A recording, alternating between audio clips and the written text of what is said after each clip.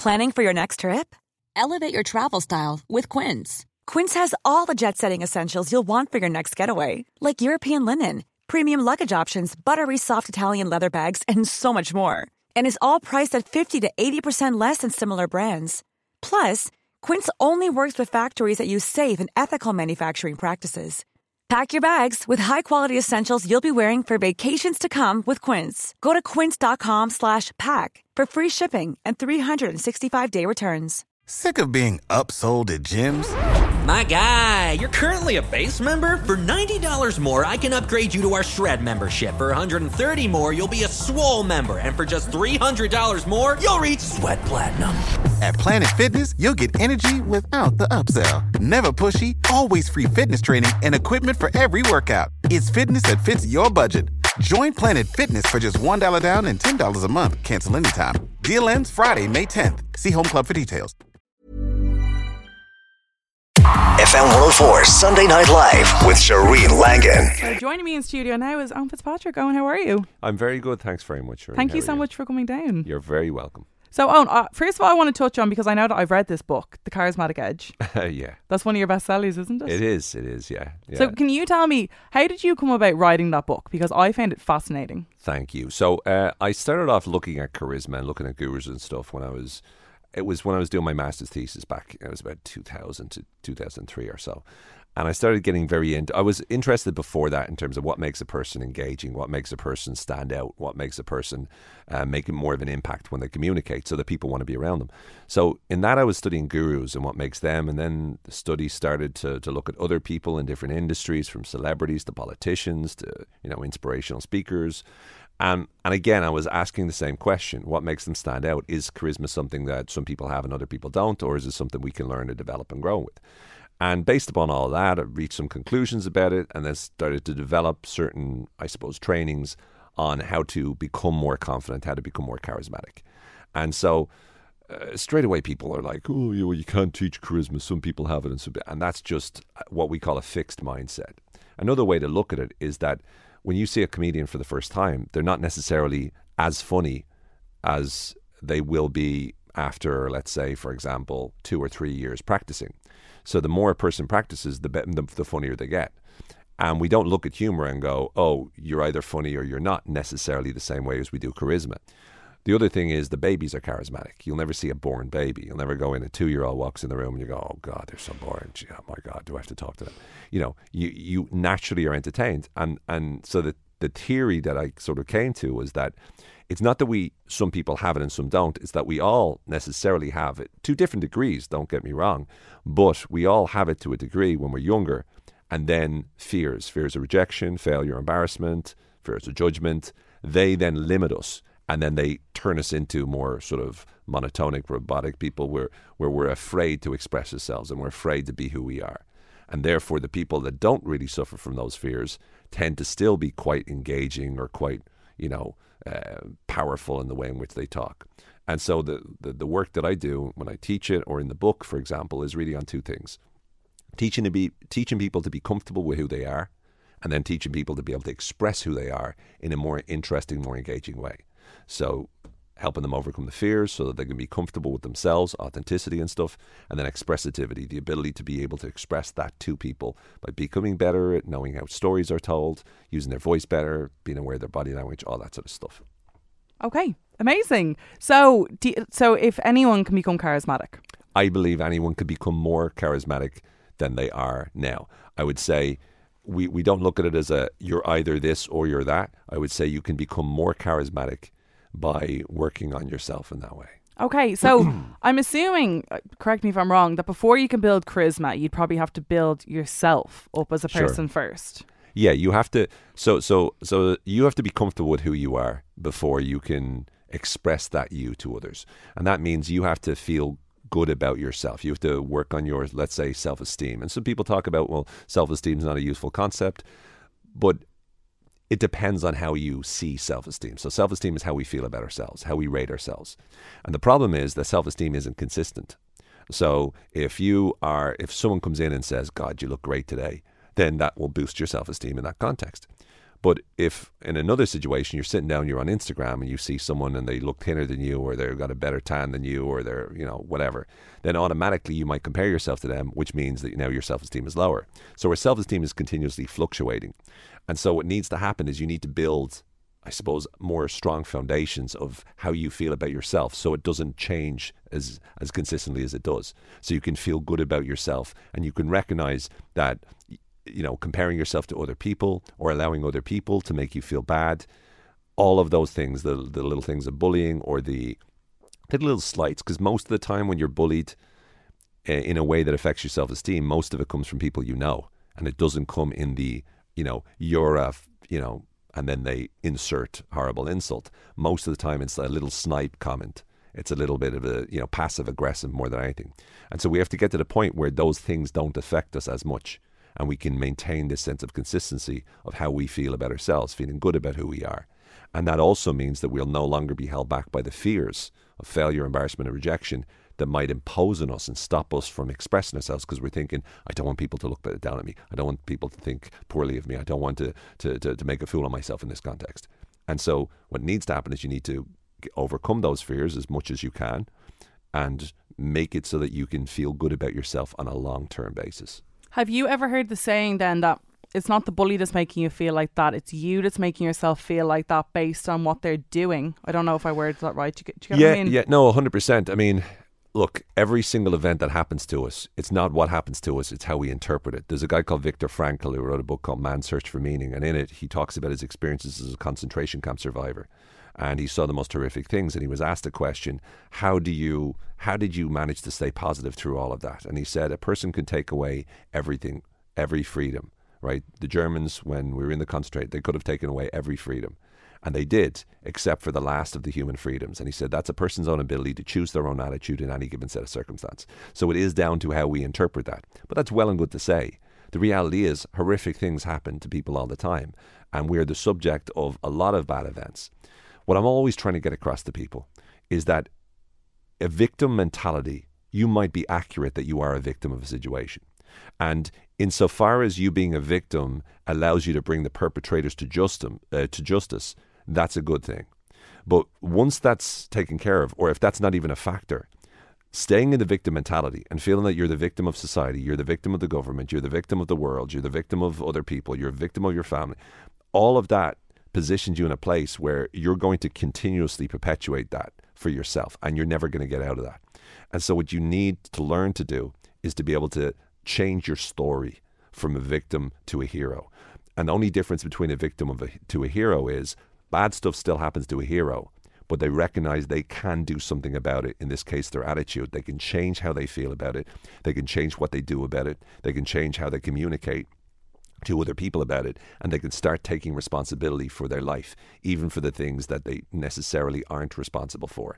And the more the research shows, the more that you take responsibility for your life, the more likely you are to become happier and more successful.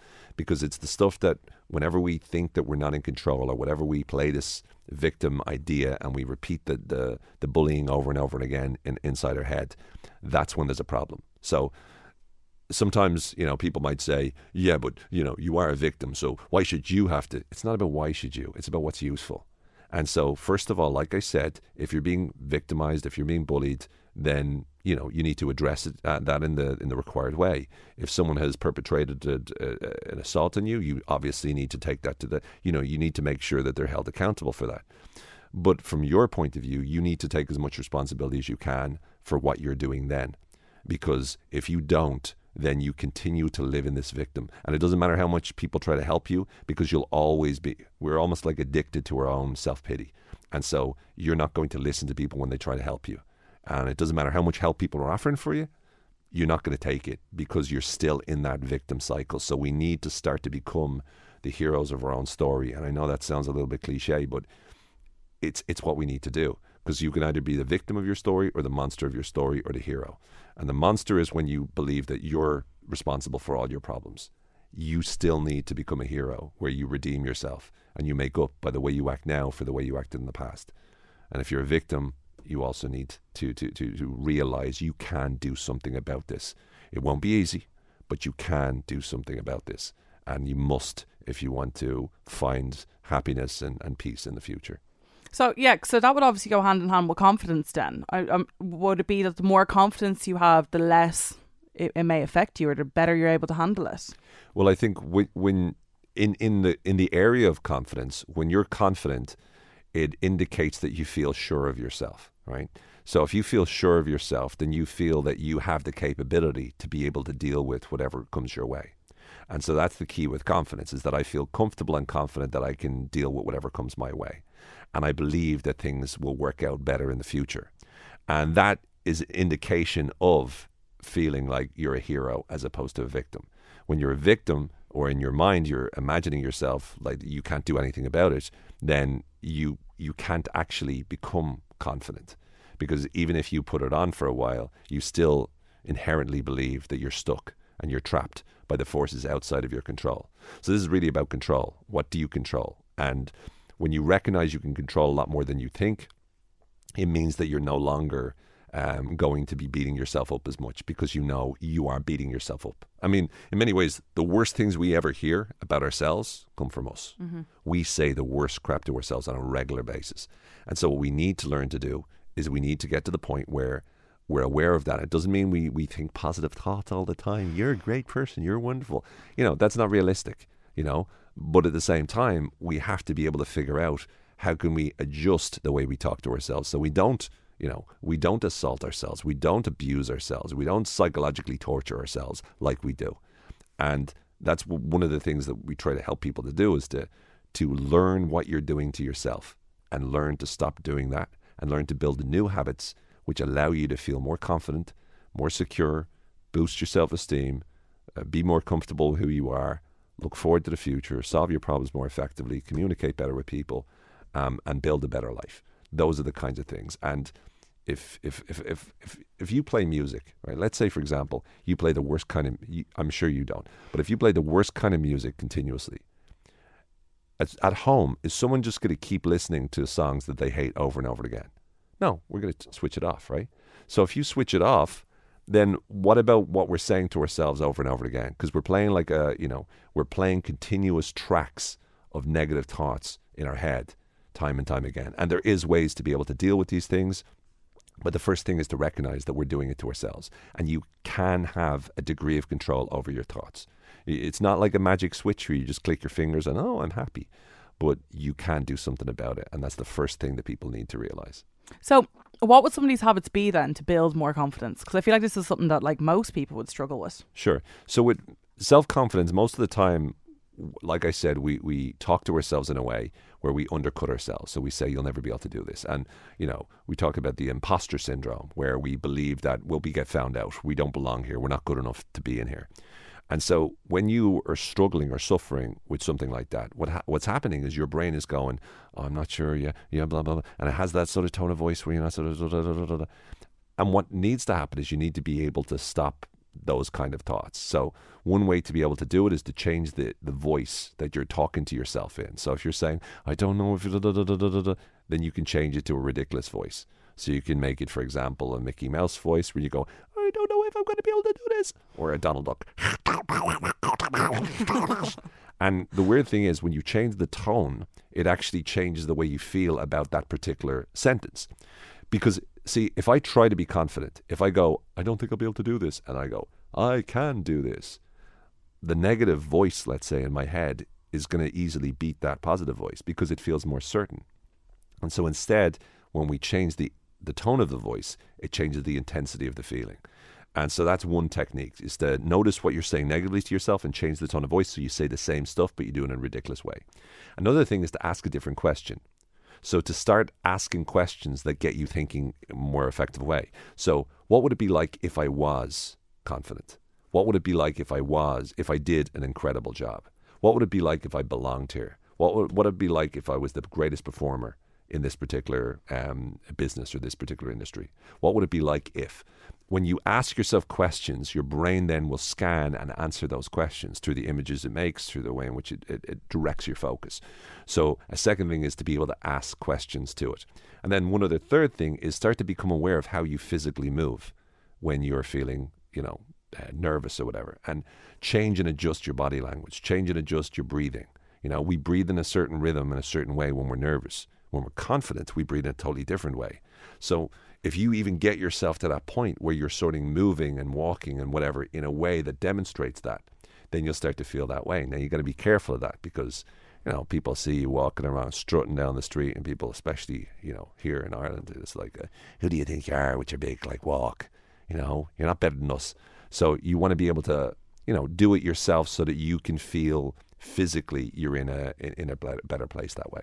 Okay, and then once someone builds their confidence, because I was telling you about the 7-week guide that I'm doing with Judith, Adam and Emma, and one of the things that she was talking about was kind of like what she calls effort decisions, where you just decide to go for an opportunity, and obviously confidence go hand in hand with that. Do you have a couple of quick tips on how to, I don't know, come across a little bit more charming to maybe get that job? For or sure. whatever. For sure. The most important thing well, obviously researching who you're talking to and making sure that you're ready to connect with them in that way. You know, checking out their LinkedIn profile or Googling them beforehand is always a good idea, right? Try to know your audience when you go in there. Also be clear about exactly what are the most important qualities you want them to see you as having. So if you want to come across if you need to come across confident, if you need to come across more likable, if you need to come across connected to them or similar, if you need to come across trustable, what is this stuff that you want to emphasize in that, and how can you emphasize that in there? The other thing is obviously basic things like eye contact, like good posture, making sure you're sitting there, look like you care, you know. And you know, if you get a chance to ask a question, try to have that ask a question to the interviewer. And when you're asking the question, it's a good idea to try to assume, if I was to, you know, work for this, you know, blah blah blah, so that you're painting a picture in their mind of you working with them in that context. And again, read the situation. But I would see, from a mindset point of view, go in there like it's practice. You know, the biggest mistake people make is they like it's do or die. And if there's two types of people. There's people that thrive whenever there's adrenaline and thrive in challenging, or there's people that don't. And if you're the person that thrives, then fine. But if you're not, which is most people, then when you're in that situation, you've got to see it as, I'm going to go into a number of different job interviews, and I'm going to go and blah, blah, blah.